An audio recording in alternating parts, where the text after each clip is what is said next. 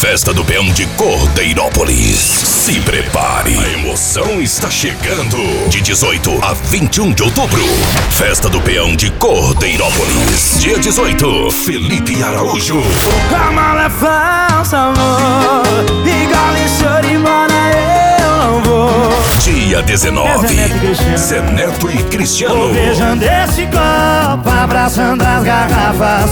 Solidão é companheira nesse risca-faca.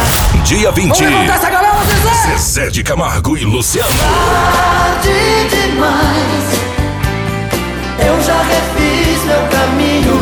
E em seguida, DJ Kevin. Amor, eu sou um sobrevivente. Dia 21, Vamos pra cima, turma! Michel Teló.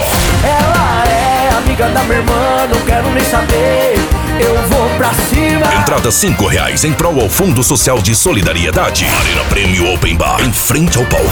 Boate VIP no camarote, com DJ após o show principal. Rodeio em touros todas as noites. Praça de alimentação, arquibancadas e camarotes totalmente cobertos. Informações pelo Facebook, facebook.com/Festa do Peão de Cordeirópolis. Apoio Prefeitura Municipal de Cordeirópolis. Realização CIA de Rodeio RR.